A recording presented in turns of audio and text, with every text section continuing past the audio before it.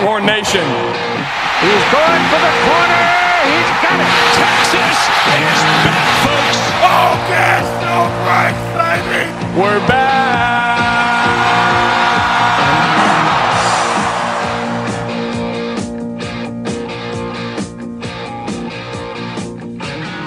Welcome back to another episode of the Fire Steve Sarkisian podcast, your overreactionary Texas Longhorns football fan podcast. My name, as always, is Josh, and I will be your host today on a solo dolo episode of the show. No Noah, no Steven, no Tux, no one else. I think the ULM game. While fun to get back into football season, not super exciting, and with the short week, hard to get everyone scheduled together. So, pretty quick little episode with just me by myself. We'll just go over the ULM game real quick. We'll talk Alabama. So obviously, relatively easy W over the Warhawks, 52-10 for Texas, and then we'll go into that preview of Alabama. Sort of my general expectations of the game.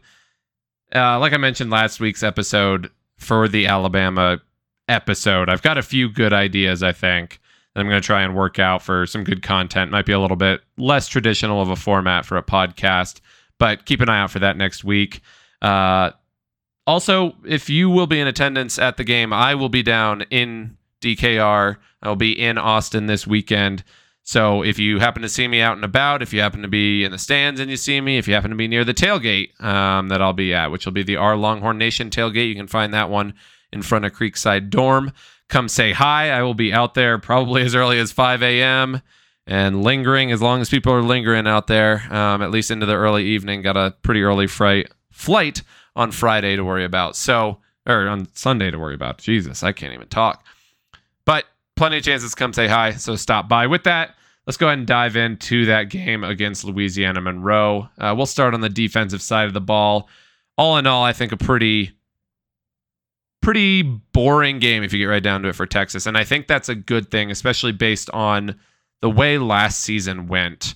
We saw a lot of issues with the defense, a lot of tackling issues, a lot of guys being out of position, a lot of guys spending a lot of time thinking and not necessarily reacting and just playing football. I think we saw a much more natural Texas defense this weekend. Started off with a bang. I think the very first series, ULM loses 5 yards on a delay of game, the very first play of the game, which I don't even know how that happens.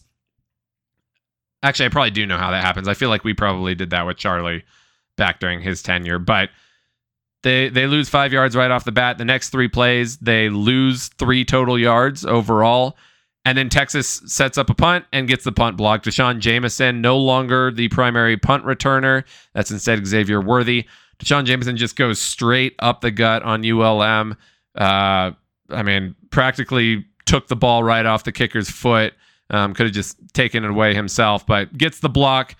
Special teams superstar last year, Kylan Robinson, collects the ball, scores the easy touchdown, Texas's first touchdown of the 2022 campaign, coming off a punt block. I'm not sure too many people had that on their bingo card, but a great start from Texas, and really, it didn't get a whole lot worse than that. I mean, ultimately, ULM did accumulate 92 yards rushing, 167 yards passing, so about 250 yards total, which not like in a completely shut down performance, but ultimately the only points that ULM managed to collect against the starting defense came on a short field as a result of the offense turning the ball over. And they played pretty well. I mean, we had a goal line stand that we needed to make. Guys like DeMarvion Overshone really stepped up, was all over the field. I think he ended up leading the team in tackles by the end of it. And ultimately, it was his play coming off the edge against ULM that kept them out of the end zone against the starters. So really great play there. The entire defense is sort of following the fake handoffs, and he's the one tracking the quarterback. Would have been an easy walk-in touchdown if it wasn't for Overshone playing some heads-up football there. Another guy, obviously, Deshaun Jameson with that blocked punt. Not his only highlight. He had a pretty solid game in coverage. Also had the pick 6 that will probably be one of those top plays for the season.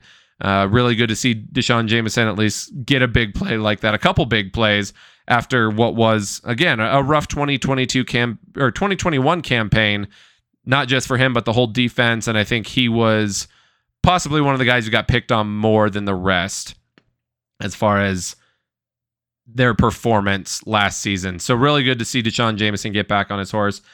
Personally, for me, I'm thinking the defensive MVP for the Longhorns has to be Barron Sorrell. Coming off the edge, I lost track of exactly when he stopped taking regular snaps, but I think he came out of it with 1.5 sacks, 2 sacks, played really well, looked disruptive in the backfield, was clearly the dominant pass rusher for Texas in a game where they had 3 total sacks, so it wasn't a smothering performance, but a good start. We saw Barron Sorrell last year flash several times. Now the challenge for Barron Sorrell, take that next step, be great not only against the pass, be great against the run, which he did a good job, I think, behind DeMarvion Overshown. He was the top guy as far as tackling is concerned, like I said, other than Overshown. So taking that next step, really getting that consistency game to game, not just showing flashes of that brilliance or showing that exceptional athleticism that we've heard so much about from practice reports and fall camp and whatnot. Take that next step there, be a great player for Texas. Between him and DeMarvion Overshown, perhaps we've got something going there on the edge. But all of this comes with the caveat of, yes, it was just Louisiana Monroe, who by a lot of accounts is expected to be one of the worst teams in the FBS this season. So what really matters there is that Texas in general did what they were supposed to do against a team that is clearly overmatched. 52-10, like I said, only 3 of those points coming against the starting defense, the other 7 coming once we were deep into the 2 deep, 3 deep, having guys play late into 3rd and 4th quarters.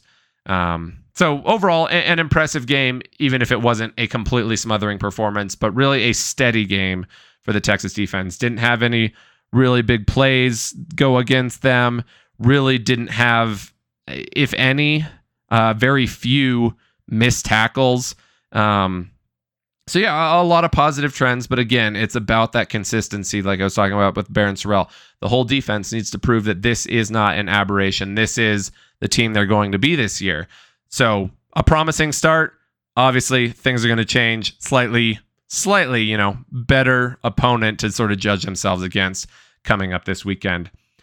Flipping it over to the offensive side of the ball, obviously the big story for all the Texas fans was the debut of Quinn Ewers. Not flashy from Quinn, I would certainly not say. Really had that horrible pick on his second attempt.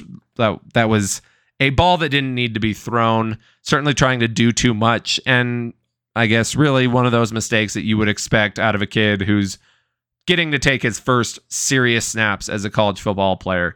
So, I mean, not something you want to see, but I guess if he's going to do it, I'd rather have him do it on the very first drive of the season against the team that we knew we were going to beat.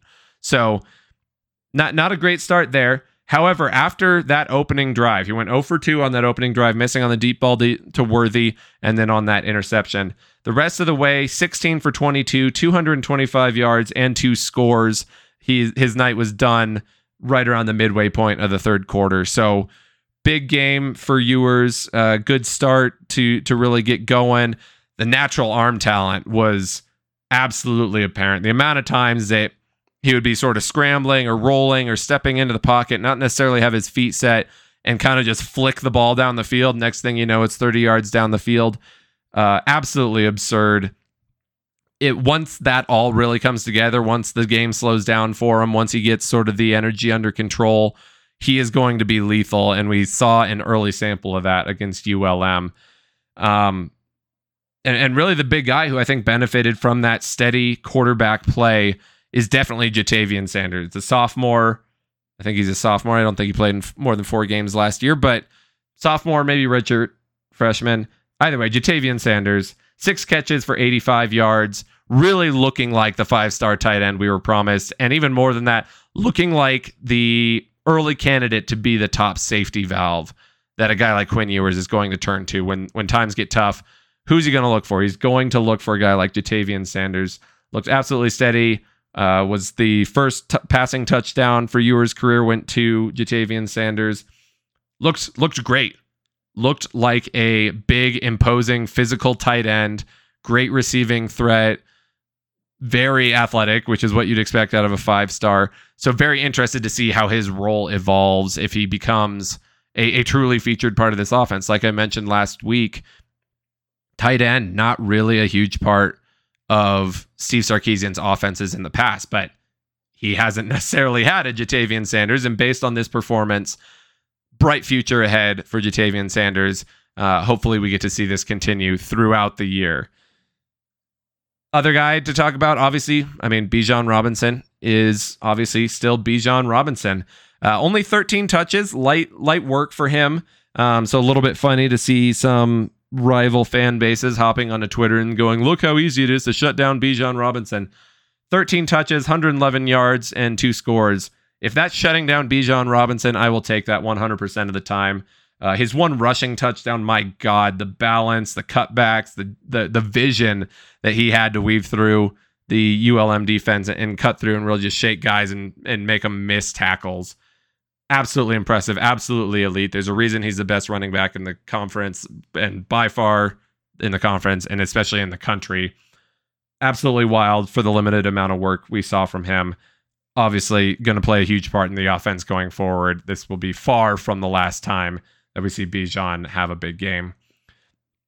Other interesting things of note there. Troy Omeire turns out is a real person.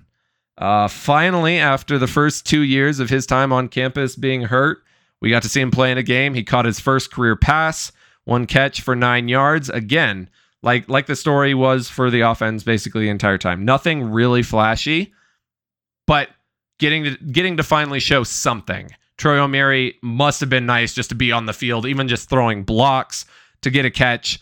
Great for him. Hope to see more of him throughout the year as well. Really, the biggest play for the offense came courtesy of NASCAR legend Casey Kane. Biggest single gain of the night, 43-yard catch. Really showed some pretty good moves on that catch. Overall, 249 yards passing, 134 yards rushing. Texas was in control of this one wire to wire. Outside of that Ewers pick, there really weren't a whole lot of questions to be asked about this Texas offense. The deep ball obviously was not really there. Ewers had several misses aiming for Worthy downfield that just didn't connect. Again, some of that adrenaline the first time a kid's playing at the collegiate level, really playing meaningful snaps, throwing the ball down the field. Again, maybe perhaps trying to do a little bit too much, but like we've talked about on here and elsewhere, getting that deep ball down is going to be a big part of this offense. It's going to open up a ton of things for guys like Bijan Robinson and even guys like Ja'Tavion Sanders. If Xavier Worthy is out there burning it down the field and threatening the defense to take the top off, then teams are going to have to respect that. If Worthy and Ewers can get on the same page and really start hitting that stroke reliably, guys like Ja'Tavion Sanders underneath are going to have a lot of space to work with. Guys like Bijan, Roschon Johnson, Jonathan Brooks, Kylan Robinson, they're going to have a ton of space to work with, and that is going to make Texas's offense even scarier than it was when it was humming last year. Finally, special teams. Bert Auburn was definitely a guy to watch. Clearly got more kicking in than Will Stone. But 1 for 2 on field goals. Had one 41-yard field goal that wasn't really an ugly knuckleball or anything like that. A pretty good stroke there. The only miss really coming on a bad hold right before the end of half. Isaac Pearson had a little bit of a messy game on the hold for that kick. So that one came out looking really ugly. And then, like I said, Isaac Pearson also, he only really got one chance to punt. Only got 15 yards on the punt. But sort of showed off that athleticism. I don't know if it's just an Aussie thing.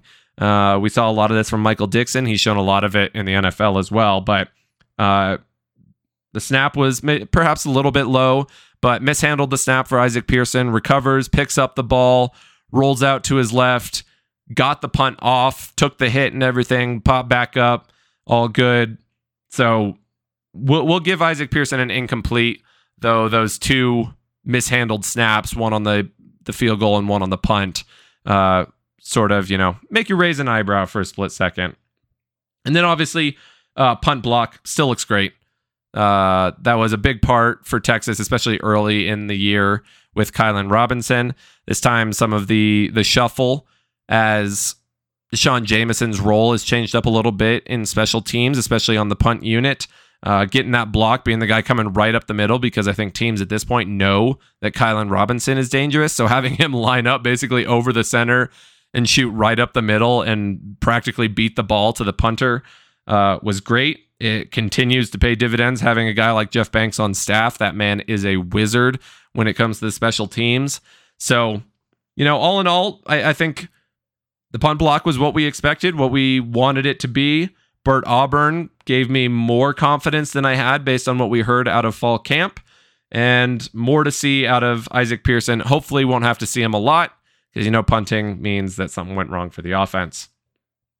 With that, obviously, what we really want to talk about, the Alabama Crimson Tide this Saturday.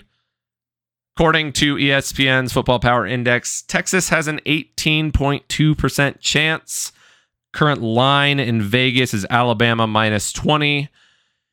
So the one thing you got to be thinking as a Texas fan after hearing all that is Dumb and Dumber Lloyd Christmas, the iconic words of Lloyd Christmas. So you're telling me there's a chance. Any given Saturday, you're telling me there's a chance. And I think that's what you kind of have to approach this as a Texas fan. The odds are stacked against you.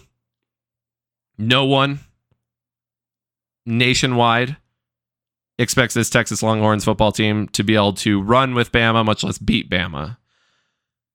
But you're telling me there's a chance. A lot of unknowns, a lot of knowns on both sides of the ball, but a lot of unknowns as well. Especially early in the season, we have no idea what everyone's made of. If Texas wins this game, I think it means a lot of positive things, and it is very, very unlikely to be sort of the paper tiger type of win that we got out of 2016 Notre Dame, where we found out, that Notre Dame team actually sucked. This is arguably the greatest dynasty in college football history, with the run that Nick Saban has been on at Alabama for the last 12 years, basically since Colt McCoy went down.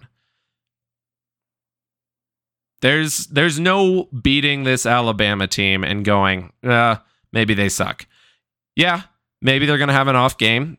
And I think the talent gap and the coaching gap and everything else that goes along with it, there's enough there that you're going to need some level of luck, some level of lack of focus from Alabama, some level of them just having a bad day. Sometimes the football gods are just not on your side. But you're going to take that every single time. Going to be huge for the program if something like that was to happen.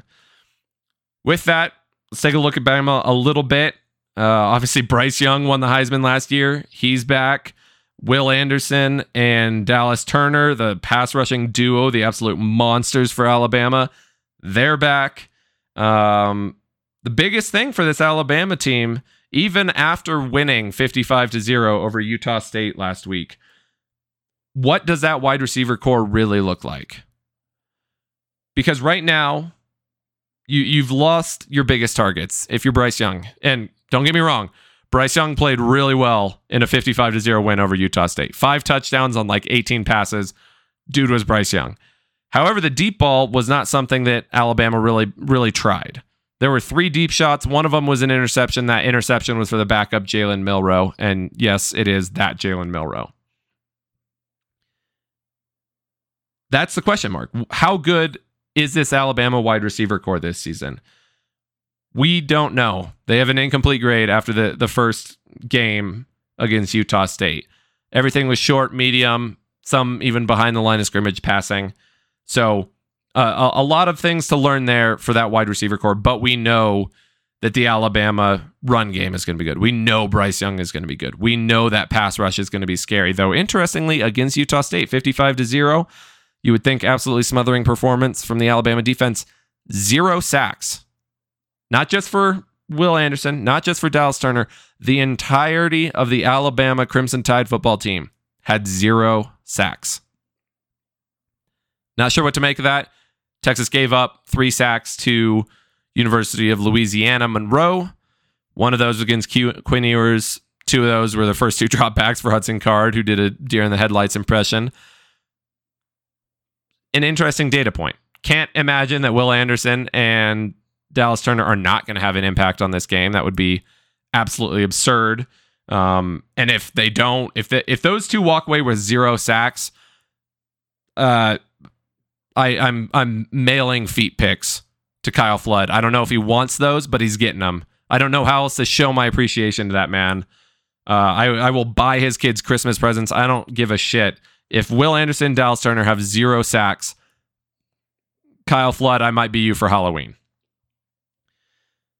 So with that, there's so many unknowns for that. So many unknowns for Texas. Will the deep ball stroke be there for Quinn Ewers? How will Bijan look? How will the offensive line look when you've got 2 true freshmen and Cole Hudson and Kelvin Banks? Kelvin Banks looked really good against ULM. I think I saw he was like the highest graded freshman offensive lineman. Hayden Connor looked really good. The offensive line overall looked pretty good against ULM. What that all sort of comes together with, the unknowns on both sides there, I don't want to put a score on it. That being said, I am a very pessimistic Texas fan, a very cynical Texas fan. I'm expecting the worst. I'm expecting every bit of that 20-point spread to come to fruition, and I'm hoping for the best. Football isn't a sport where you want to take away moral victories, but this is ultimately a huge measuring stick, especially as Texas is moving to the SEC. How big is the gap between Texas right now and where Texas wants to be competing for SEC titles, national titles? Alabama, for good reason, is the standard right now. If Texas is close, if it's competitive and, they're within a couple scores at the end of the game, I think there's a lot you can sell there if you're a guy like Sark on the recruiting trail. Like, look, we're a couple pieces away. That's all it takes. Just a few. This can be a big game, even with a loss. That being said, the goal is always to win. I will be there. I will be screaming my fucking lungs out. Everyone else who's there better be as well. I don't care that it's big noon kickoff. I don't care that it's going to be 95 degrees. I don't care that there's not going to be a cloud in the sky and we're all going to be dying out there. Load up on water, load up on alcohol, be loud as hell. We saw Alabama last year played 4 true road games. 3 of them came down to 1 possession games against a not good Florida team, a not good Auburn team. Who else did they have on the road? Either way, they were not a great road team last year. They are a beatable team. Oh, obviously, fucking Texas A&M. So 3 bad to middling teams that Alabama struggled with on the road. This is a beatable Alabama team from what we know based on last year. So we can have an impact. The fans can have an impact. I want DKR to be as loud as I've ever seen it right now. For me personally, that is the 2019 LSU game being the next closest thing. So louder than that, let's have an impact. Alabama won't have their band there because those losers don't want to walk all the way up to the top level of DKR. I don't care. That means more Texas fans in the seats, more Texas fans standing up, being loud. Let's have an impact on that game. I will see you guys there. I cannot wait. I'm super excited. I'm hopping on an airplane in like 12 hours to get down to Austin. So going to be a ton of fun, but thank you guys for listening to this episode of the Fire Steve Sarkisian podcast. We will be back next week with our reaction to the Alabama game to discuss what went down. In the meantime, be sure to follow us on Twitter at the FSS Podcast and join the Hornscast Discord server. You can talk to us throughout the week, not just about Texas football, but Texas volleyball, who is looking phenomenal. Holy shit. Zoe Fleck, the transfer, was she from UCLA or whatever? Holy God, nothing gets past her. Texas absolutely rolled top 12 teams in Ohio State, Minnesota, Stanford. Didn't even break a sweat. Absolutely looking like killers early in the season. Would love to talk about that with you guys on the Hornscast Discord server. Make sure you follow or subscribe to the Hornscast channel, whatever podcasting platform, whatever streaming platform you're listening on, whether that's, Spotify, Apple Podcasts. I don't know if we got onto YouTube yet, Overcast, you name it. Any of those ones where you're able to pick up our feed, make sure you subscribe. You can get all of our future episodes as well as all of the episodes of 4th and 5, Pretend We're Football, all the other great shows on the network every time a new one releases. Finally, be sure to call in to the podcast Hot Take line. You can reach us at 512-677-4578. Leave us a voicemail. Let us know your thoughts. Win or lose, I want to hear what you guys thought of that Bama game. And if you say something pretty entertaining, you have a particularly passionate rant, whatever it happens to be, there's a good chance that you will hear yourself on the next episode. But like I said, I will be at the Alabama game. I will be in Austin. I'll be in DKR. So I'm looking forward to see you guys. I'm looking forward to seeing all of you guys there. Until then, though, hook 'em.